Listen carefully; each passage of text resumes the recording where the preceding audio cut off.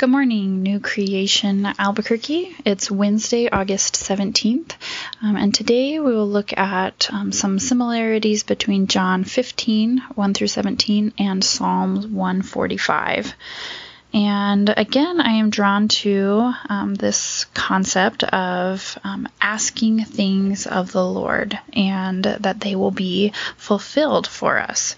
So we see that in John 15, verse 7. It says, "If you abide in me and my words abide in you, ask whatever you wish, and it will be done for you. And by this my Father is glorified, by the fruit of the believers." And we also see in Psalm 145, David is speaking of the greatness and the goodness of God, and sort of echoes some of these things that Jesus says. And David speaks and says in verse 18, "The Lord is near to all who call on him, to all who call on him in truth. He fulfills the desires of those who fear him, and he also hears their cries and saves them." And so these are great, wonderful, big promises that Jesus and David are speaking of, that we have this access and this privilege to call on the Lord and ask for things. And Jesus even responds and says, "And that will be fulfilled for you." And oftentimes, I'm just left wondering about this relationship dynamic. And I think sometimes I've tried to create this nice formula in my head of, okay, do I have this amount of faith? And do I pray with this expectancy? And but the Lord's will be done. And I kind of have to create this scenario to see if this is going to work out and be fulfilled. And so it leaves me just kind of confused a lot of the time. But I have to pause and wonder if I'm starting in the right humility and base of relationship of first abiding with God, for Him to guide and transform my desires and even my asks of Him before I even get to the asking part. Because we see in John 15 and bringing in John 14, that the Holy Spirit was sent to minister to us and to guide us as Jesus left the earth. And then Jesus speaks in chapter 15. This is about abiding and being with God.